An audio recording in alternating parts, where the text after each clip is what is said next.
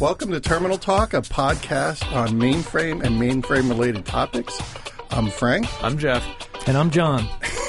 And John is our guest this week. And we're going to do more mainframe-related topic this time than just mainframe, because John is, he runs the High Availability Center of Competence. And so he has a lot of experience around keeping systems up and keeping data centers up more than just systems. And we thought it'd be really good to have him come talk about that. So when you kind of do these things, you must have a starting point. Do you start with problems that they're having, or do you just say, let's look at everything you do? Yeah, Frank, great question. So my team is contacted, unfortunately, a lot of times after a client has had a failure, an outage of some sort. So we're, connected at the hip to the client care centers, mainly Z, but also power and storage. And we are called in after clients have had a failure, and it's been a business impacting failure. We'd like to do proactive work, but unfortunately we're called many of the times, 95% of the time, for reactive. Yeah, and that's a really important point because people don't think they have a problem. Nobody ever thinks they have a problem. It isn't until something pops up that they go, maybe we didn't do things the way we should have. Sure, and what happens and what we find is there's some common themes we found. Clients rely on the reliability of the product. So they're sold the product as a reliable product, and it is true. It's, the KECs have N+1 power, et cetera, multiple books, but they fail. And when they fail, they cause business impact because a client is not configured for high availability. They haven't built their systems with data sharing sysplexes, et cetera. So that's a good probably starting point because people are relying maybe a little bit too much on the promise that these things never go down or rarely go down and all the redundancy built in, right? The key is not just, hey, we need machines that don't go down or software that doesn't break. We need to do more than that, right? Where do you start then? I mean, we start with, okay, here's the failure, and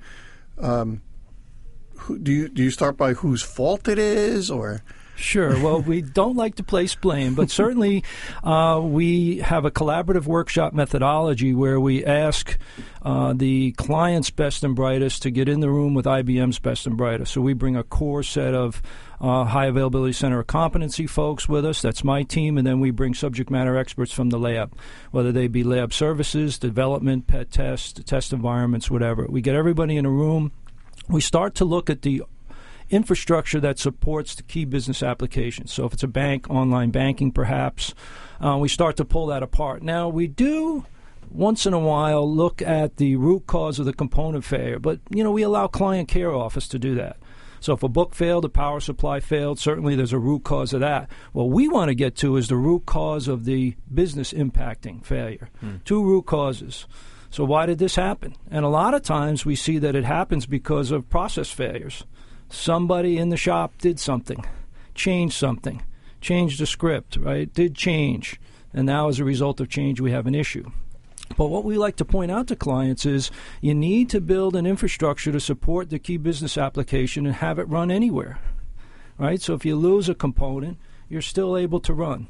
I mean, it sounds basic, and clients think they've got these infrastructures, but when we go look, we find single points of failure, we find non-exploitation of HA functionality, et cetera. Is it primarily because software has been misconfigured, or is it just we never thought that was going to be a problem?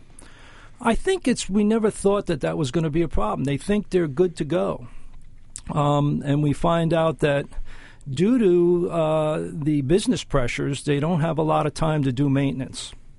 They've reduced people resources. They don't have the same number of folks supporting the environments as they used to. Thus, maintenance isn't getting on. Things are getting pushed out, especially if they don't have the ability to mask planned outages.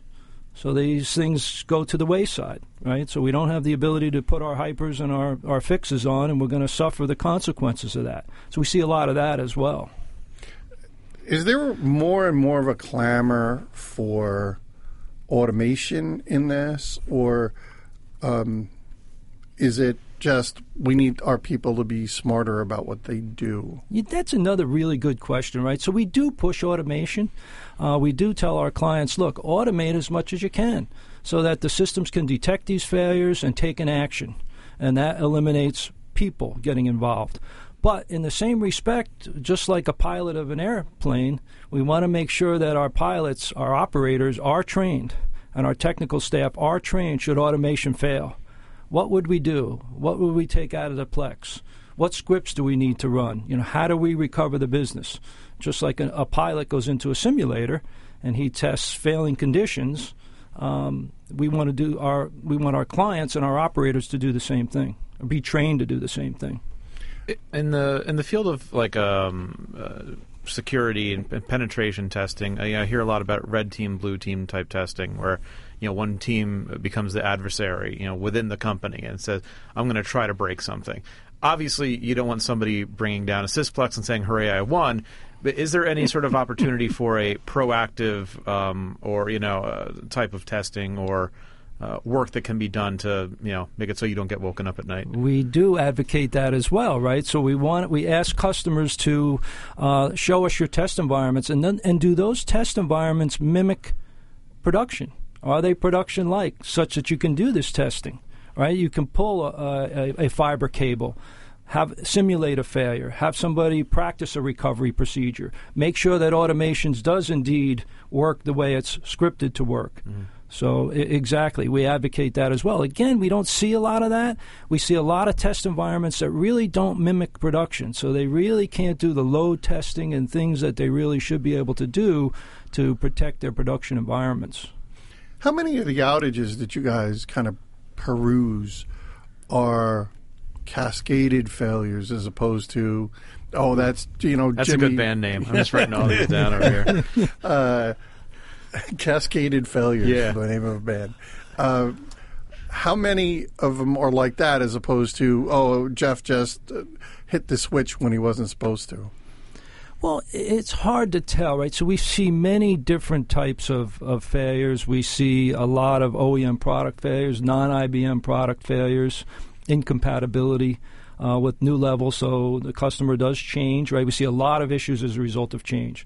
So perhaps the customer puts a new level of ZOS up, and then they find there's an OEM product that just doesn't play nice with the new levels, or there were some fixes needed to support that, right? So we see that type of failure. We do see, as I mentioned earlier, process failures where somebody makes a finger check or somebody goes in outside of change control and decides, I'm going to do this, it's not going to affect anything, and it does. Or we see the non-separation of production and test environments.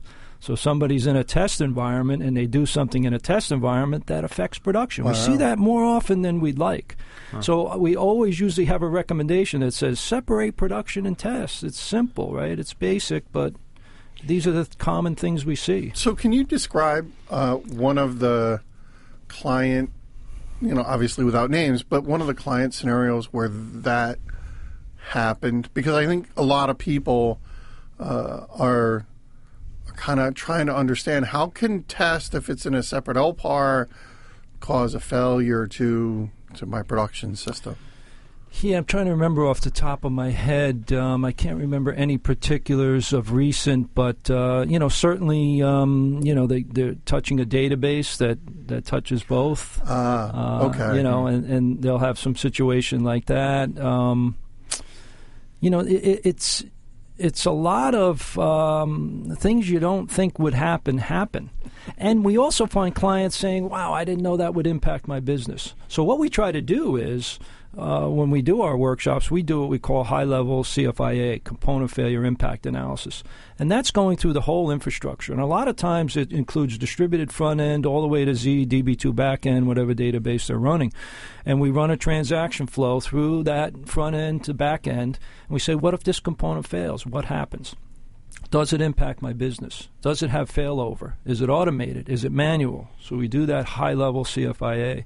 I'll tell you a story, a very interesting story. We were working with a bank in Ireland, and we did a Z engagement, and they said, they called us back, and they said, we recently had a failure in our HP Tandem point-of-sale environment. Can you come and study that? So we said, sure, we can bring subject matter experts. We can use our methodology and study that. And what it turned out to be was that they had 3 authentication boxes. So in the summertime, one of their support people took one of those authentication boxes down to do some change activity on it. Never re-enabled it. So they're running with 2.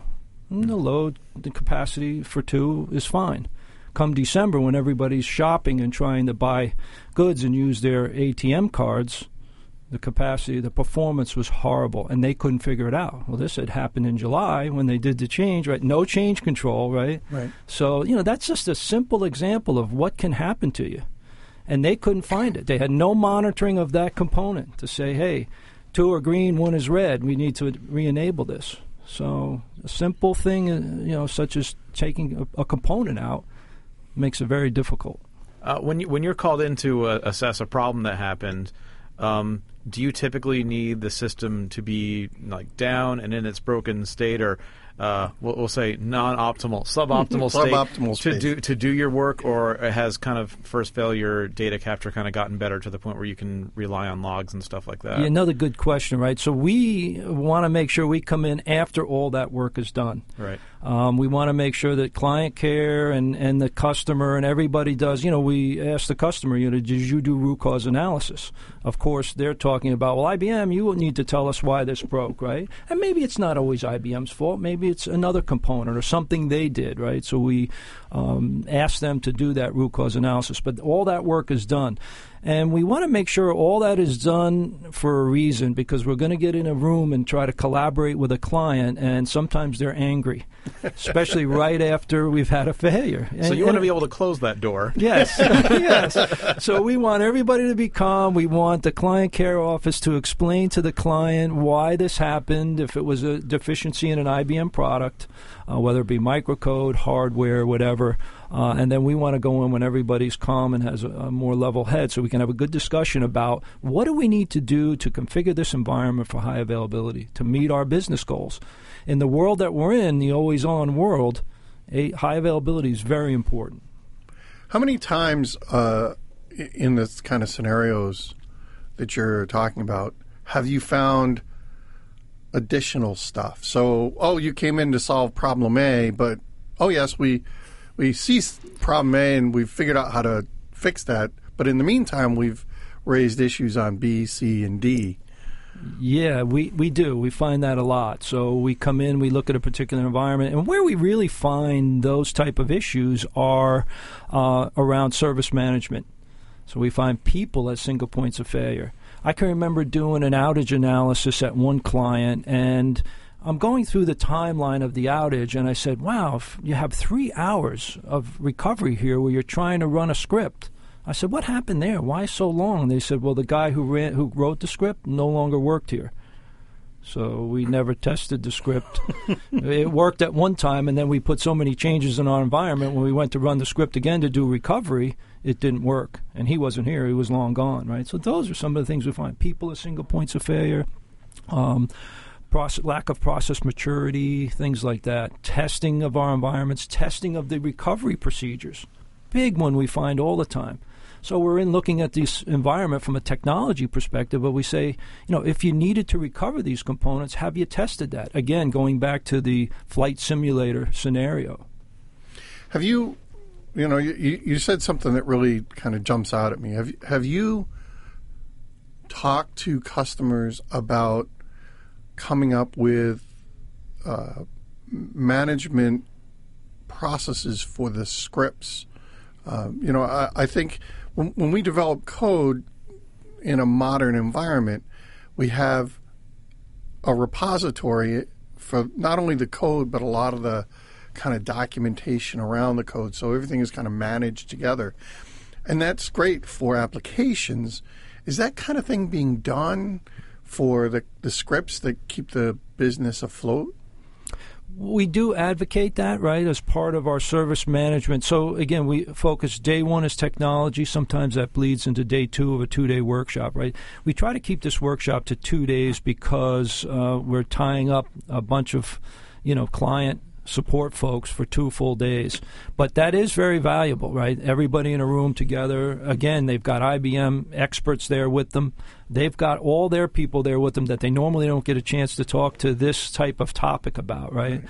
So day one's usually technology. Sometimes it bleeds into day two, but we focus on day two and half of day two on service management, those type of things. Do you have these scripted, tested, documented recovery procedures for recovering any component or any part of your business, including applications, whatever it may be?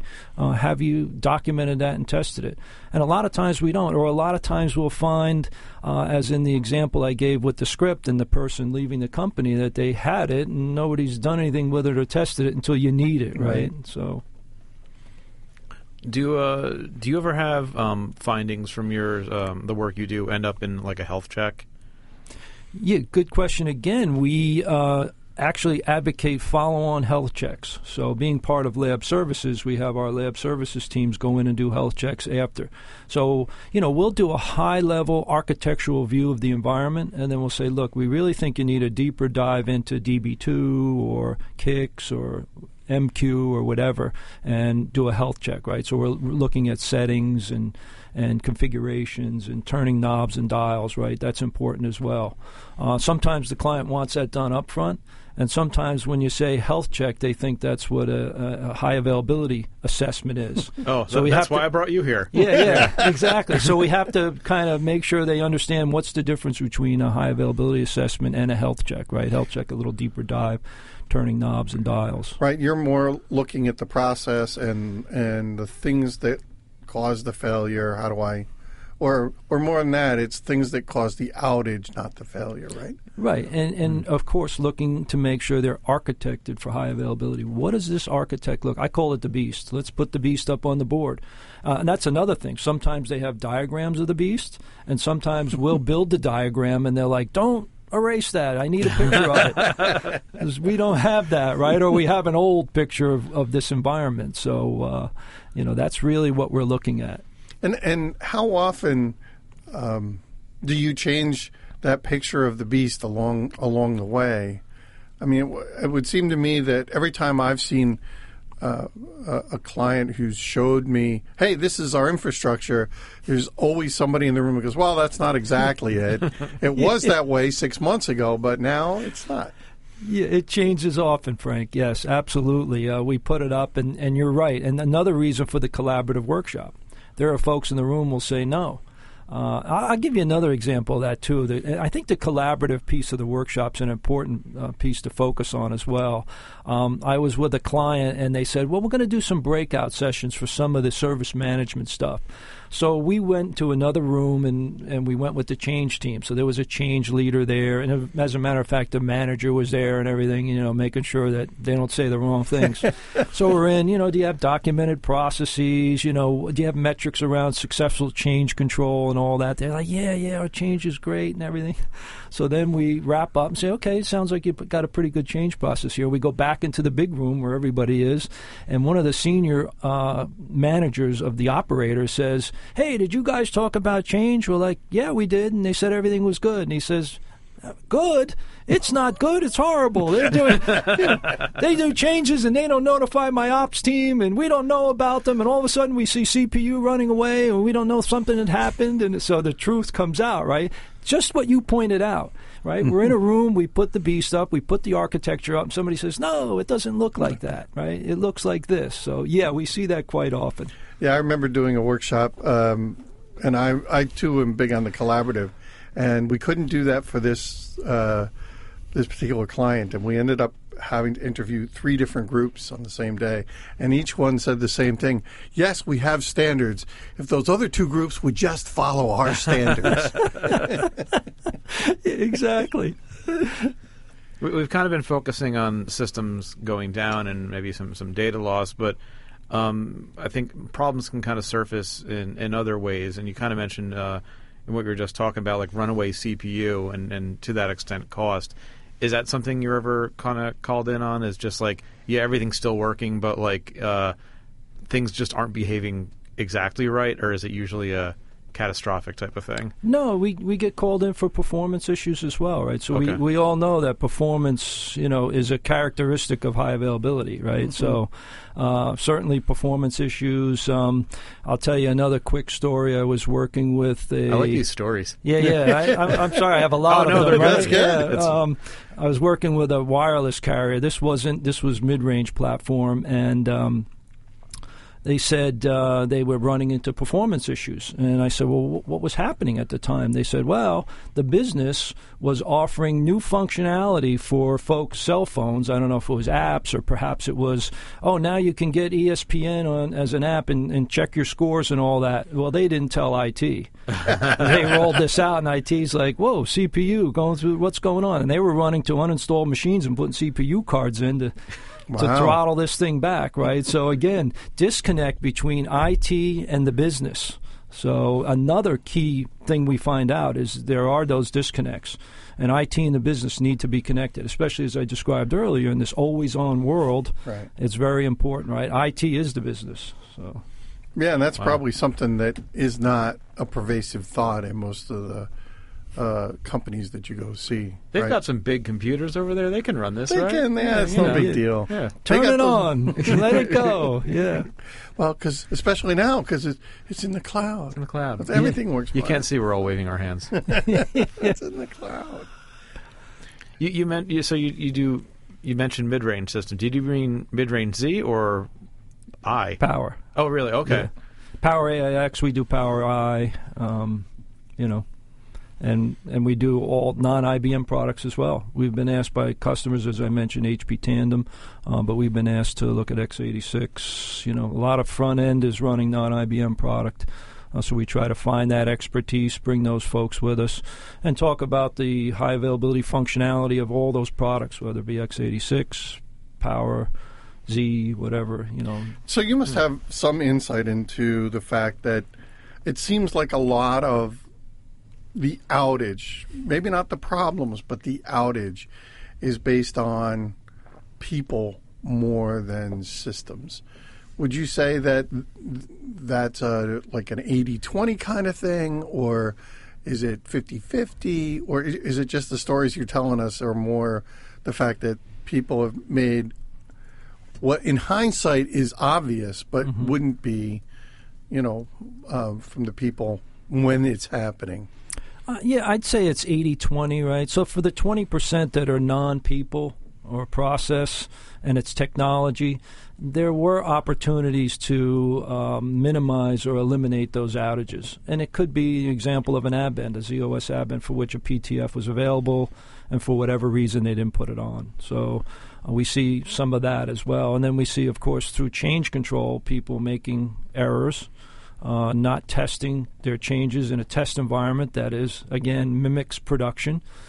So they understand what it's going to really do in production when they roll it out. So that's the 20%, or the 80%, and the 20% is the, like I said, component failures, things like that. So we see a lot more process errors than we do actual hardware or software failures. Sure. One of our old episodes, Classic terminal talk. one of our classic Terminal Talk episodes, let's go with that. One of our speakers talked about the fact that when he started, he basically was an apprentice in the data center, and they don't do that kind of thing anymore. How much of that do you see as a problem? The loss of, for lack of a better term, the data center lore of a company. Frank, we see a lot of that. We see a lot of resource constraints that the client has with the skills that are needed. And even if you remember in IBM years ago, the computer operators would become the system programmers, right? So they would start as computer operators, and there was a roadmap to become a system programmer. And they'd gain all that knowledge operating the system and then move on to, and we don't see that much anymore. We see a lot of folks retiring. We see a lot of reduction in staff and people as single points of failure. So, and clients ask us about that. They said, what is IBM doing to, help us find the people with the skills or help develop those skills in the younger folks that are coming up? I'd be remiss if I didn't. There's an article on the Register. It came out earlier this week. It was shared to us with the Sysprog Whoopsie hashtag from, I'm going to butcher this last name, I'm sorry, Esra Ufakik? I don't know. But she shared this article. It says, sysadmin sank IBM mainframe by going one VM too deep. The sub-headline is, tried to blame it on a bug, but logs don't lie. And it basically goes through somebody playing with VM and CMS saying, oh, I wonder if I can create a VM within this VM, and setting a control character for the thing. Oh, I wonder if I can make one within that. And I said, oh, look, I made 5 VMs. I'm going to shut them down now, and type CP shutdown. And took all their 72 developers with them. Oh. There you go. Yeah. A CP shutdown at the wrong level. Yeah, exactly, with no control character in front of it. Well, there you go. Yeah. A great example of what can happen innocently, right? But you need one of those under your belt so that you never do it again. It is true that you learn by bad experiences, right? And bad experiences can affect their business. Yeah, and speaking of logs, we had one client where they wanted the root cause, but their culture was a culture of blame. Yeah. And their folks made sure that there were no logs available to determine who did what. And we finally had to tell their execs, we did an executive presentation like we always do after we're done, doing a high availability assessment, that we are unable to determine the root cause because the logs don't exist. Somebody had made sure they cleaned them up, right, unfortunately. And we were quite honest with them because we said there's a culture here of blaming people, and you really have to move away from that, right? You have to understand what happened, why it happened, without placing blame. And then what do you do to protect it from happening again? I can remember one of the people in the workshop, I was up talking about root cause analysis, problem management, and this individual said at the break, I want to show you something. And he showed me a letter. It was written in Spanish, and he said, I'll translate for you. Basically, they said, if you ever do anything like this again, you will be terminated from the company. And what he had done was, he was walking across the raised floor. There was a box with a red light, and somebody said, hey, you need to go fix that. And he said, I don't fix that. I don't work on those products. He said, you need to fix it. Well, he tried to fix it and took the system down, and then he was blamed for it. And his response to me was, if I ever saw a red light again, I would run away from it. So it's interesting, right? The culture that they were developing there, a culture of blame. And you don't really want to do that when you're trying to get to real root cause and put preventive actions in place to try to prevent these. You want to educate people. You want to put procedures in place so that these things don't happen. And that's really important in an environment where an outage costs a lot of money, right? Because nobody wants to be blamed for the fact that we lost $1 million because we were down for 15 minutes, right? Sure. It's kind of counterintuitive, right, to start creating that kind of culture. Do you guys give recommendations on how to do that, or is it just, here's a problem that you own, Mr. Executive, you need to fix it? Yeah, no, and we do talk about that, right? We talk about the importance of really getting to the root cause, and the root cause really should be some kind of process change when you think about it, right? So if I have a ZOS Abend example for which a PTF was available to fix it, and I don't put it on, somebody would say, oh, that goes in the ZOS bucket. It was a ZOS failure. No, it's a process failure. Because if you had the PTF, what's your process for putting fixes on? Maybe you need to look at that. Maybe you don't put them on frequently enough. Maybe you need to increase the frequency of looking at them and installing them, right? And that requires change windows and a lot of other issues. But it's really a process failure. So let's not blame the person who didn't put it on. Let's look at the process that says, we have too much time between when we're putting our maintenance on to get all the fixes on to protect our systems. I know my mechanic has a sign in their office that says something to the effect of our rate for fixing a car is this. if you're going to tell us what to do, or if you want to watch, it's this much, and if you already tried to fix it, it's this much, which is like 5 times as much. Do people trying to fix problems often compound problems? I think so, right? And you know what we see too, right, is the hero, what I call the hero syndrome. Yep. Right? So, I know they're going to call me, and there were 5 of us, as I described earlier. Now there's only me, and I'll come and I'll save the system, right? And I'll fix it, and I know what to do. So it's more of I get complacent, or I become reactive. I go into react mode, and that's how I operate. And we see a lot of clients doing that. They're stuck in react mode, and they don't get out of react mode. They're in proactive. They're not proactive, and people say, hey, I'll just come and save the day. And then I feel proud because I've been able to do that. And you should, right, because you're a technical savvy person. You understand the systems in the environment. But, we want to prevent those things from happening proactively, right, and not be in react mode. Yeah, in a lot of those cases, do people unintentionally destroy things like logs in an effort to, oh my God, I've got to save the world right now, and the whatever it is, be damned, I just want to get stuff up and running. Is there a lot of that?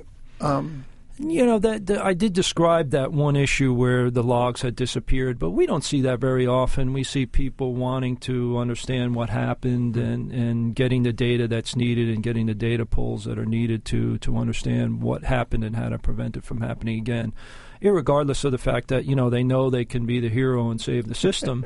They still want to get that data. But I guess the important point is that if you don't need a standalone dump, for example, or if you don't need to dump that data because you understand, what's going on, or you made a mistake, right? If when I was an availability manager, I had system programmers come to me and say, "Don't standalone dump, just IPL." That was me.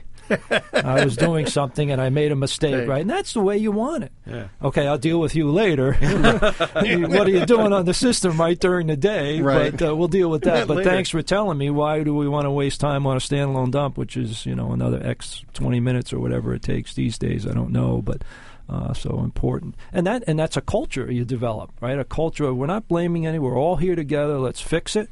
Let's understand what happened. Let's understand what you were doing at the time when the system went down and how we can prevent that from happening again. You've had a bunch of different jobs, right? When we first met, we won't say how many years ago, you were really more of a hardware person. How did you go from being a hardware guy up to doing this kind of work process? So I was, it seems like, and if people could see me, they'd see I have a lack of hair on my head. I've been doing CritSit management pretty much my whole career. The only time I haven't is pretty much when I've been at the HACOC. So, being an engineer and graduating from engineering school, I came and I wanted to fix things, right? That was something I knew I was good at even before working in labs at college, et cetera. So I came here, I was a field engineer, and I went out and fixed, the large systems, 3033s, these things, talk about beasts. I mean, these things were beasts, right? And back then you had an oscilloscope attached to you, and, you were deep in the machine, tri-leads, et cetera. So I've always been a techie type of guy. I went from that to doing software support. And then I went and trained to be a ZOS system programmer. So I did both hardware and software. So I would go to places, clients, and fix whatever problems they had, whether they were hardware or software. And then from there I became an availability manager. So I managed availability for key IBM systems, manufacturing, engineering systems. So when those systems went down, I was standing in front of some IBM execs saying, why were no machines coming off the floor, and how is it never going to happen again, and how many millions of dollars are we in the hole because we didn't, manufacture any machines because the manufacturing system was down. So that, I gravitated to that, and then doing that availability manager job is where I learned all my process, ITIL, process disciplines, and read them and trained on them, but then did them. So a lot of people become ITIL trained, and they understand the importance of incident, problem, change, release management, and managing those environments. But when you actually go and do it, so when you run recovery and you do incident management, and then you do problem management where you're identifying the real root cause, all the secondary contributing problems that elongated the outage, and eliminating those. You start to really live through it. And that's what I would take to the consulting part of it when I joined the High Availability Center of Competency. And then I left and went to client care, Z Client Care. So I was back in CritSit mode, and then I came back as the manager. So that's kind of my progression of dealing with problems and client problems and availability issues, and for a long time. Cool. I think we're probably at the bottom of the hour here, and I want you to know that you are, I believe, the first manager we've had on the show. We don't usually have managers because we have all those bad words for them. I think you're right. So, yeah, so you should feel honored. I do feel honored. I feel honored anyway, even if I wasn't the manager, to sit down with you guys and have a good talk about availability and what we see out there in the real world with our clients. Now, I'll say this. Folks who are interested, who want to, in IBM, who want to come out with us and come on an engagement and be a subject matter expert, it's a good learning experience for people, especially young people. We brought some of the young guys from Test to come work with us, and it's a big eye-opener for them of what the clients are really doing and the issues that they're having out there. So, ooh, a ride-along. Wow, there you go. Sounds like fun. Exactly. They probably won't let us go, though, because too much sarcasm. We'll put that information in the show notes, or that sounds like fun. Yeah. I might do that. Awesome. Sounds good. Awesome. Well, thank you very much, John. Appreciate you coming. You're welcome. It was my pleasure. Thanks for having me. Old Man Charlie, run us out. You've been listening to Terminal Talk with Frank and Jeff. For questions or comments, or if you have a topic you'd like to see covered on a future episode, direct all correspondence to contact@terminaltalk.net. That's contact@terminaltalk.net. Until the next time, I'm Charlie Lawrence, signing off.